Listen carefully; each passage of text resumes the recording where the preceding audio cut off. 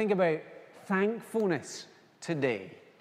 Among a baby's first words, and we teach them, even before they can speak, to say ta, don't we?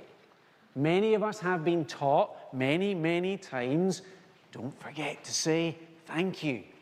And it's good for us. It's good to be thankful, to realize how much we have to give thanks for. And this story reminds us that also we are to think about who we are to give thanks to. Our God and our Savior. Because saying thank you is also among a Christian's first words. It is a vital part of our vocabulary. We never stop saying thank you to God for who He is, as our Father, as our Lord, as our Savior, and for what He's done for us in giving us Jesus. I came across this quote, which I found helpful, from a chap called Dustin Crowe. He said, true gratitude, Christian gratitude, doesn't exist in a vacuum. It has an object. We enjoy the gift and we exalt the giver. And the Samaritan that we meet today is a pattern of that, a pattern of a truly thankful life. And hopefully we can learn from him together. We have a day of thanksgiving as the church, but truly every time we gather to worship, thanksgiving should be a dominant note. We give thanks for the gospel, for His salvation that Jesus loves to seek and to save. But to think about this story, we also need to ask ourselves the question, why does Luke record the story at this point, and why does the healing take place at this moment? Because if you've been with us for the last few weeks, we've been on the journey of Jesus to Jerusalem, and He's been speaking to huge crowds of people, and all the way along we've been seeing two different responses to Jesus. And we're being reminded of that today, that while the whole crowd are sharing privileges, and all these 10 lepers share the same privileges, they see Jesus the Savior, they hear His words of mercy, they receive a miracle. Just like many in the crowd, they don't accept, they don't live thankful lives. It's just the one who comes back. And so it's important for us to consider our response to Jesus as we are gathered here together in this place. But let's look at our story, and let's see what this story has to teach us about thankfulness. First of all, as we encounter the one the men describe as the Master. So in verse 11, we discover Jesus on His way to Jerusalem. We're being reminded He's on His way to the cross, deliberate journey, and He traveled along the border between Samaria and Galilee. Now, these borderlands, for most people in Jesus' day, were also the Badlands. This is a place you would not want to go. People were fearful of it. The people that lived there were often regarded with hatred because they were not true Israelites.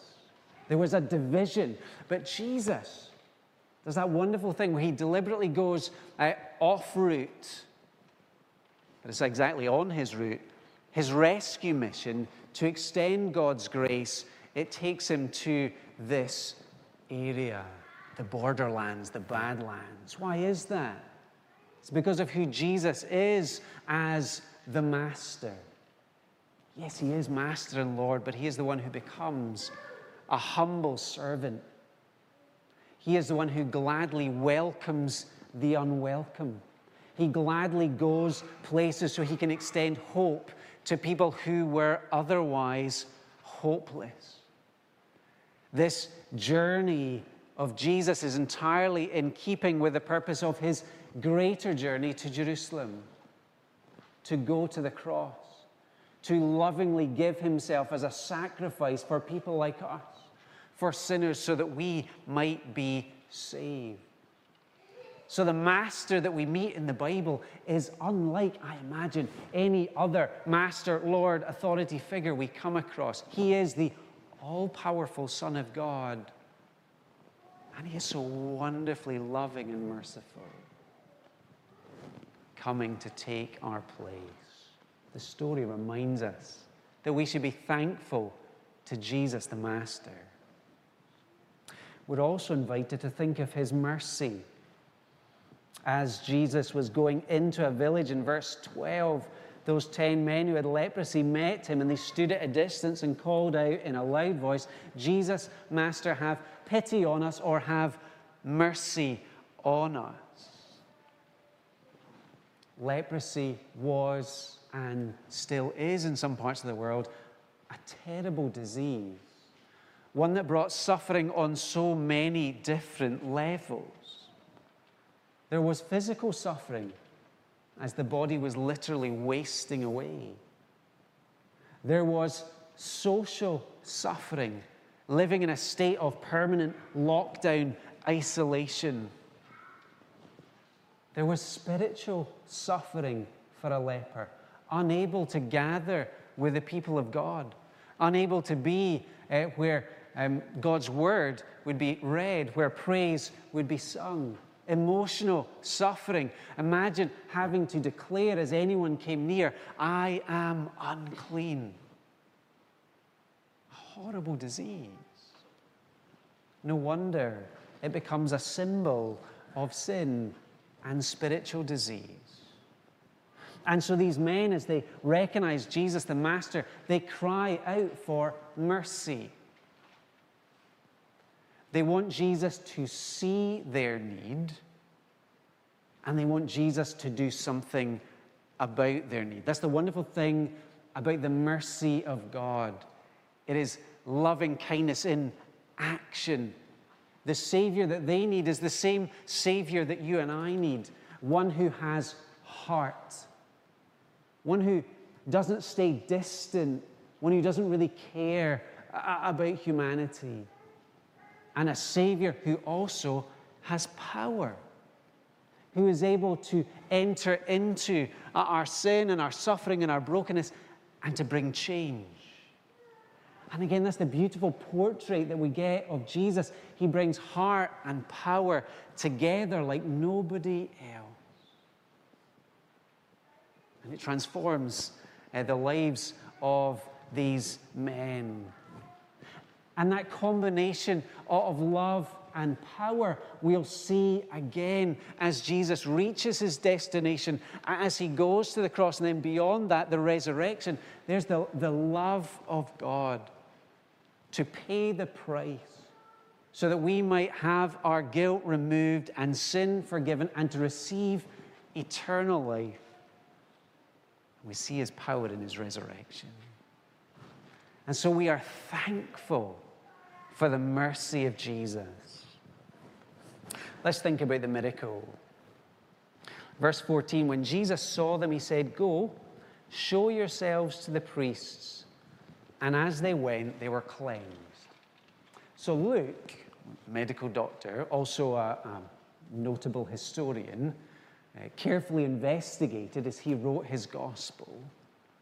And Luke is happy to simply record, as they were going, they were cleansed, noting the miracle that takes place.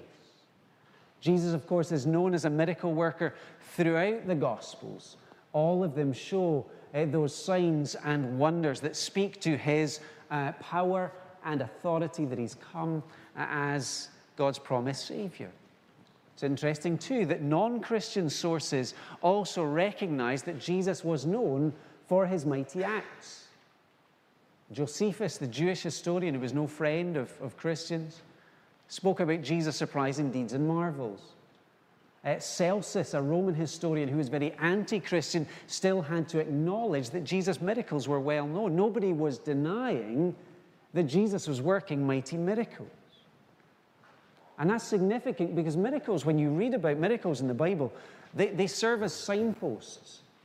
They cluster around big moments in the story of God's salvation.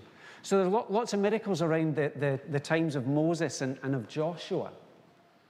Miracles that bring the people of Israel from being slaves to being free. Miracles that see them settled in the promised land as God promised. And then there's lots of miracles that cluster around the prophets Elijah and Elisha. They have a significant ministry of turning the people back to God. And so miracles are part of them being shown as God's spokesman. And of course, that climax is for us in Jesus, the miracle worker, because he is God, the Savior, come among us. And so we have one more miracle, speaking to his identity. This is God, Creator, who has entered into creation. This is the Son of God with all power and authority over all things, including sickness and disease. This is Jesus, the one with power to heal, the one with power to save. It was a miracle that caused these men to be healed. But we also recognize that it's a miracle of grace whenever a person's life is changed. So for salvation, the miracle of salvation, the people of God should always have cause for thankfulness. The story continues. Let's think about the music that we hear in verse 15 and 16. One of them, when he saw he was healed, came back praising God in a loud voice. He threw himself at Jesus' feet and thanked him, and he was a Samaritan.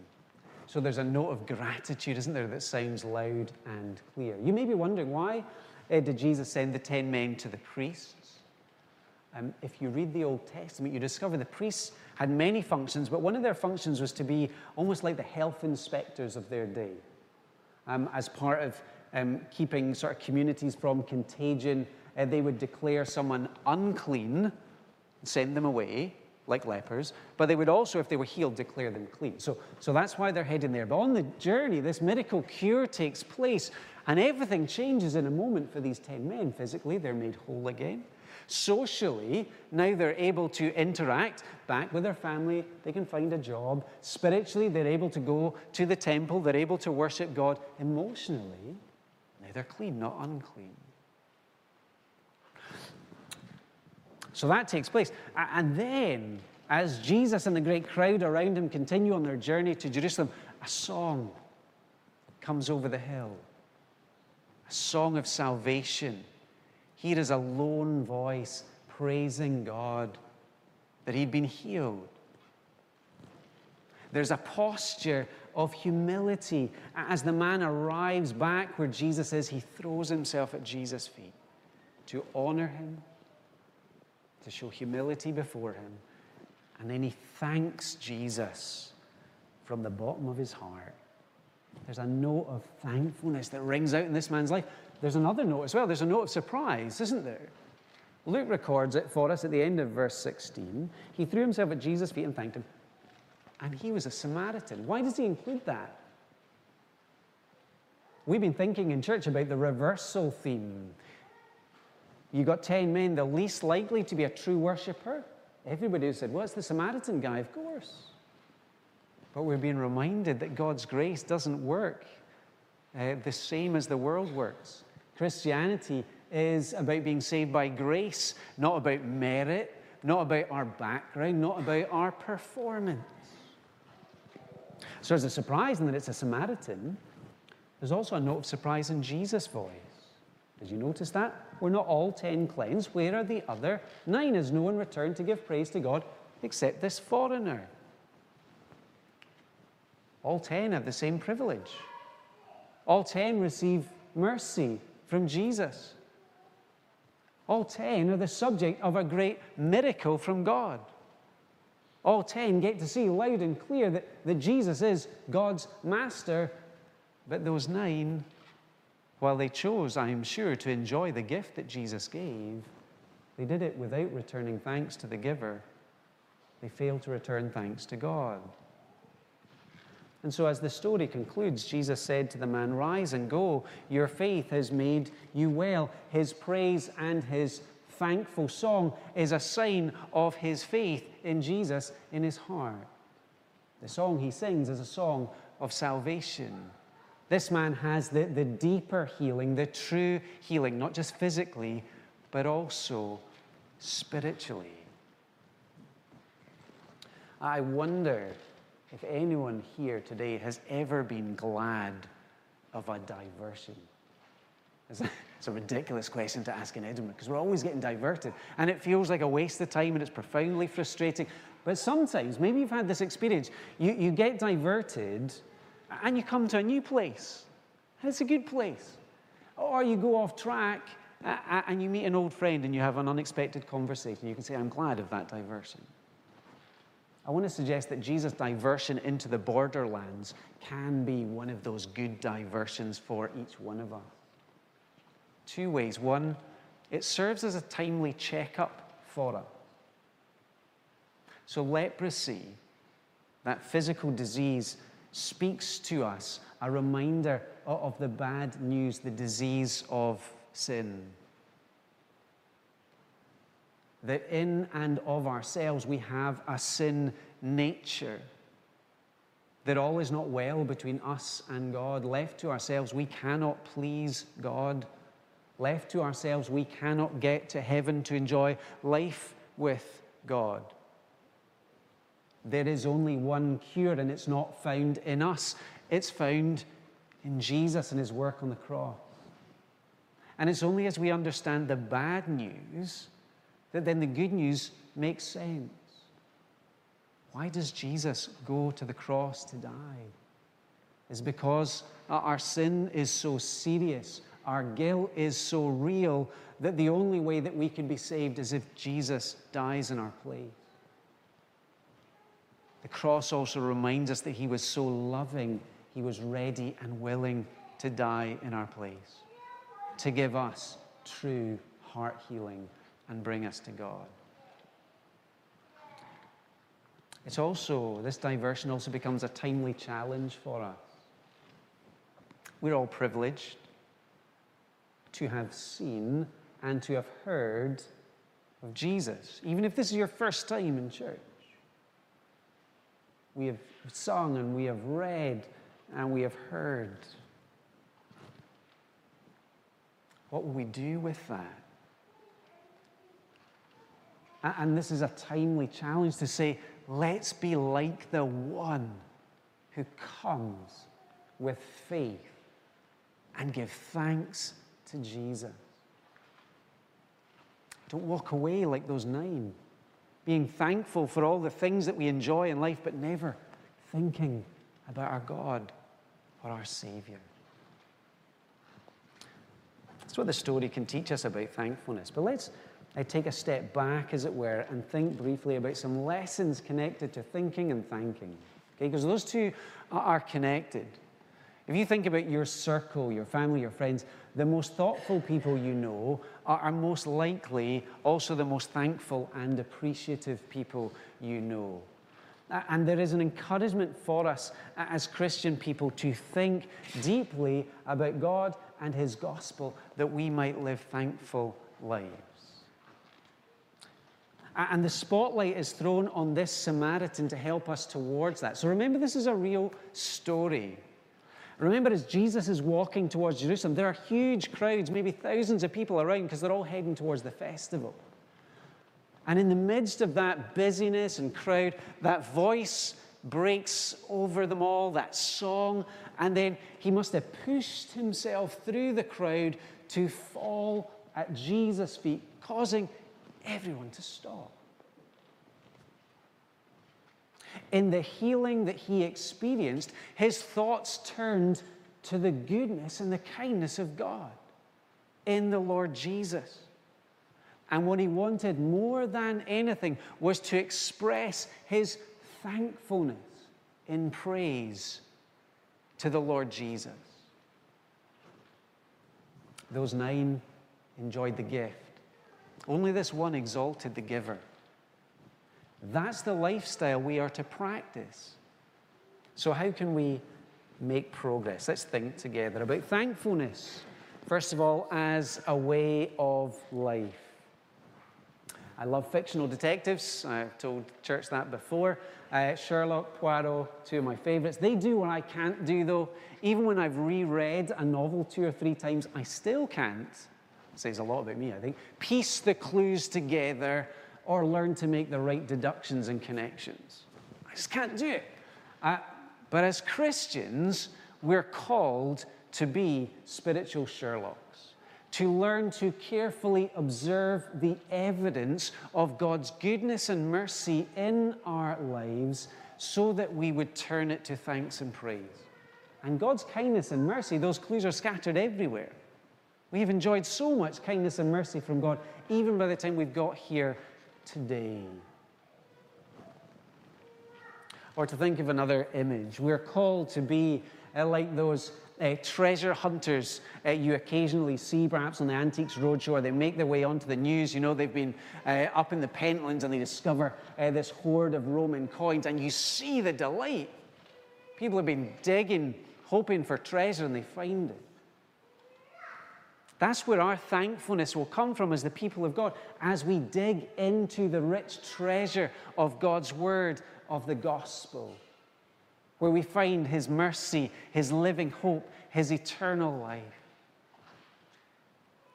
And as we do that, to make sure that we're giving thanks and praise to our God. In the Old Testament, Moses gave a warning to Israel in Deuteronomy 8 that there's a wrong way to receive all God's kindness. Israel was warned, listen, when God brings you into the promised land and you've got plenty and you're at peace and everything's going well, watch out, because you're going to be tempted to forget God. You're going to be tempted in your pride to say, I did that. The right way to receive all God's good gifts is with humble thanksgiving, and especially as we consider his gift of the Lord Jesus.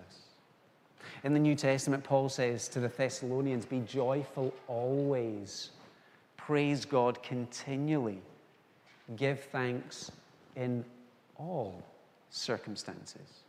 All circumstances, whether they're good or whether they're bad. That's hard. How do we do that? Well, we can do it if we understand that God is in control, his glory, and for our good in ways that sometimes we can't and will not ever understand. We're able to rejoice and give thanks in all circumstances as we live in the gospel.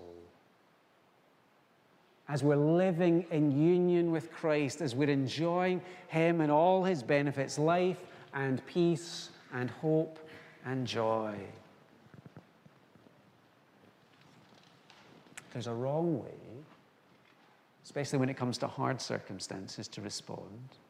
Bitterness and grumbling and perhaps turning away from God. I love the way Spurgeon talks about the right way to deal with hard circumstances. Spurgeon, the 19th century Baptist preacher, suffered from severe bouts of depression, spiritual depression. And he said this, I have learned to kiss the wave that throws me against the rock of ages. That pain was real. But he knew that God was with him and for him. Thankfulness is a way of life. But thankfulness, when we think about it as Christians, is also a way to witness. Think about our world and how many negative words and attitudes we hear every day. Whether in conversation, whether broadcast on TV, whether on social media, complaints, divisions, fighting, anger, pride.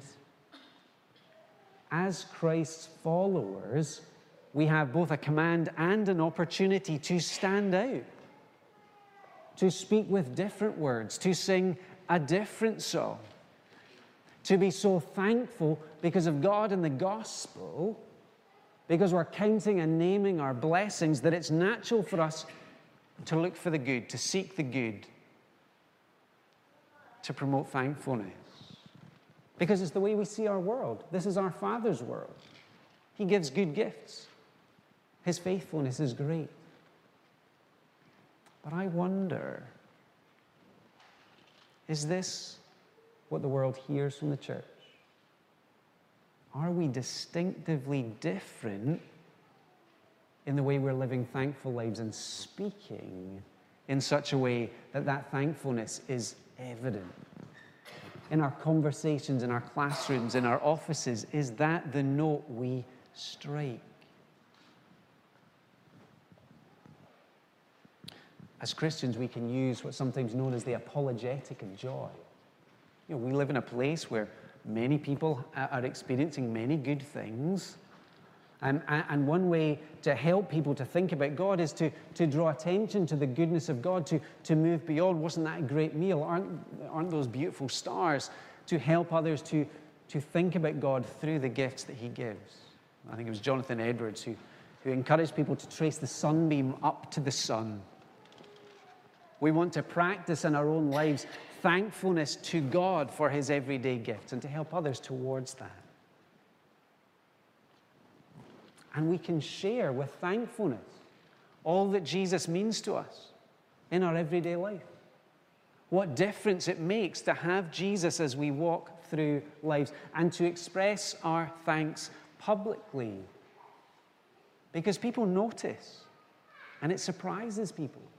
And it's a great way to give glory to God.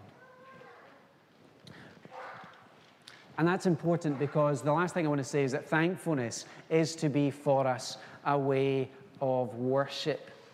Gratitude is so important to faith. We're always invited to remember salvation is a gift we enjoy. God is generous. We don't deserve it. It is by grace you have been saved through faith. And even that faith is not from yourselves, that it's the gift of God, not by works, so that none of us would boast, unless we're boasting about how good Jesus is. The Samaritan came to understand that. And as he started thinking about the goodness of God, you couldn't stop him from thanking and praising. And as we understand that Jesus offers more than physical cleansing, that Jesus at the cross and in the gospel promises that when we have faith in him, he will remove the guilt of our sin. He restores us to relationship with God. He gives us the promise of eternity in a world free of sin and sickness and sadness forever. As we see and understand that and live in that reality, more and more we'll find ourselves like this Samaritan, falling on our faces, giving thanks, because to give thanks to God is to worship.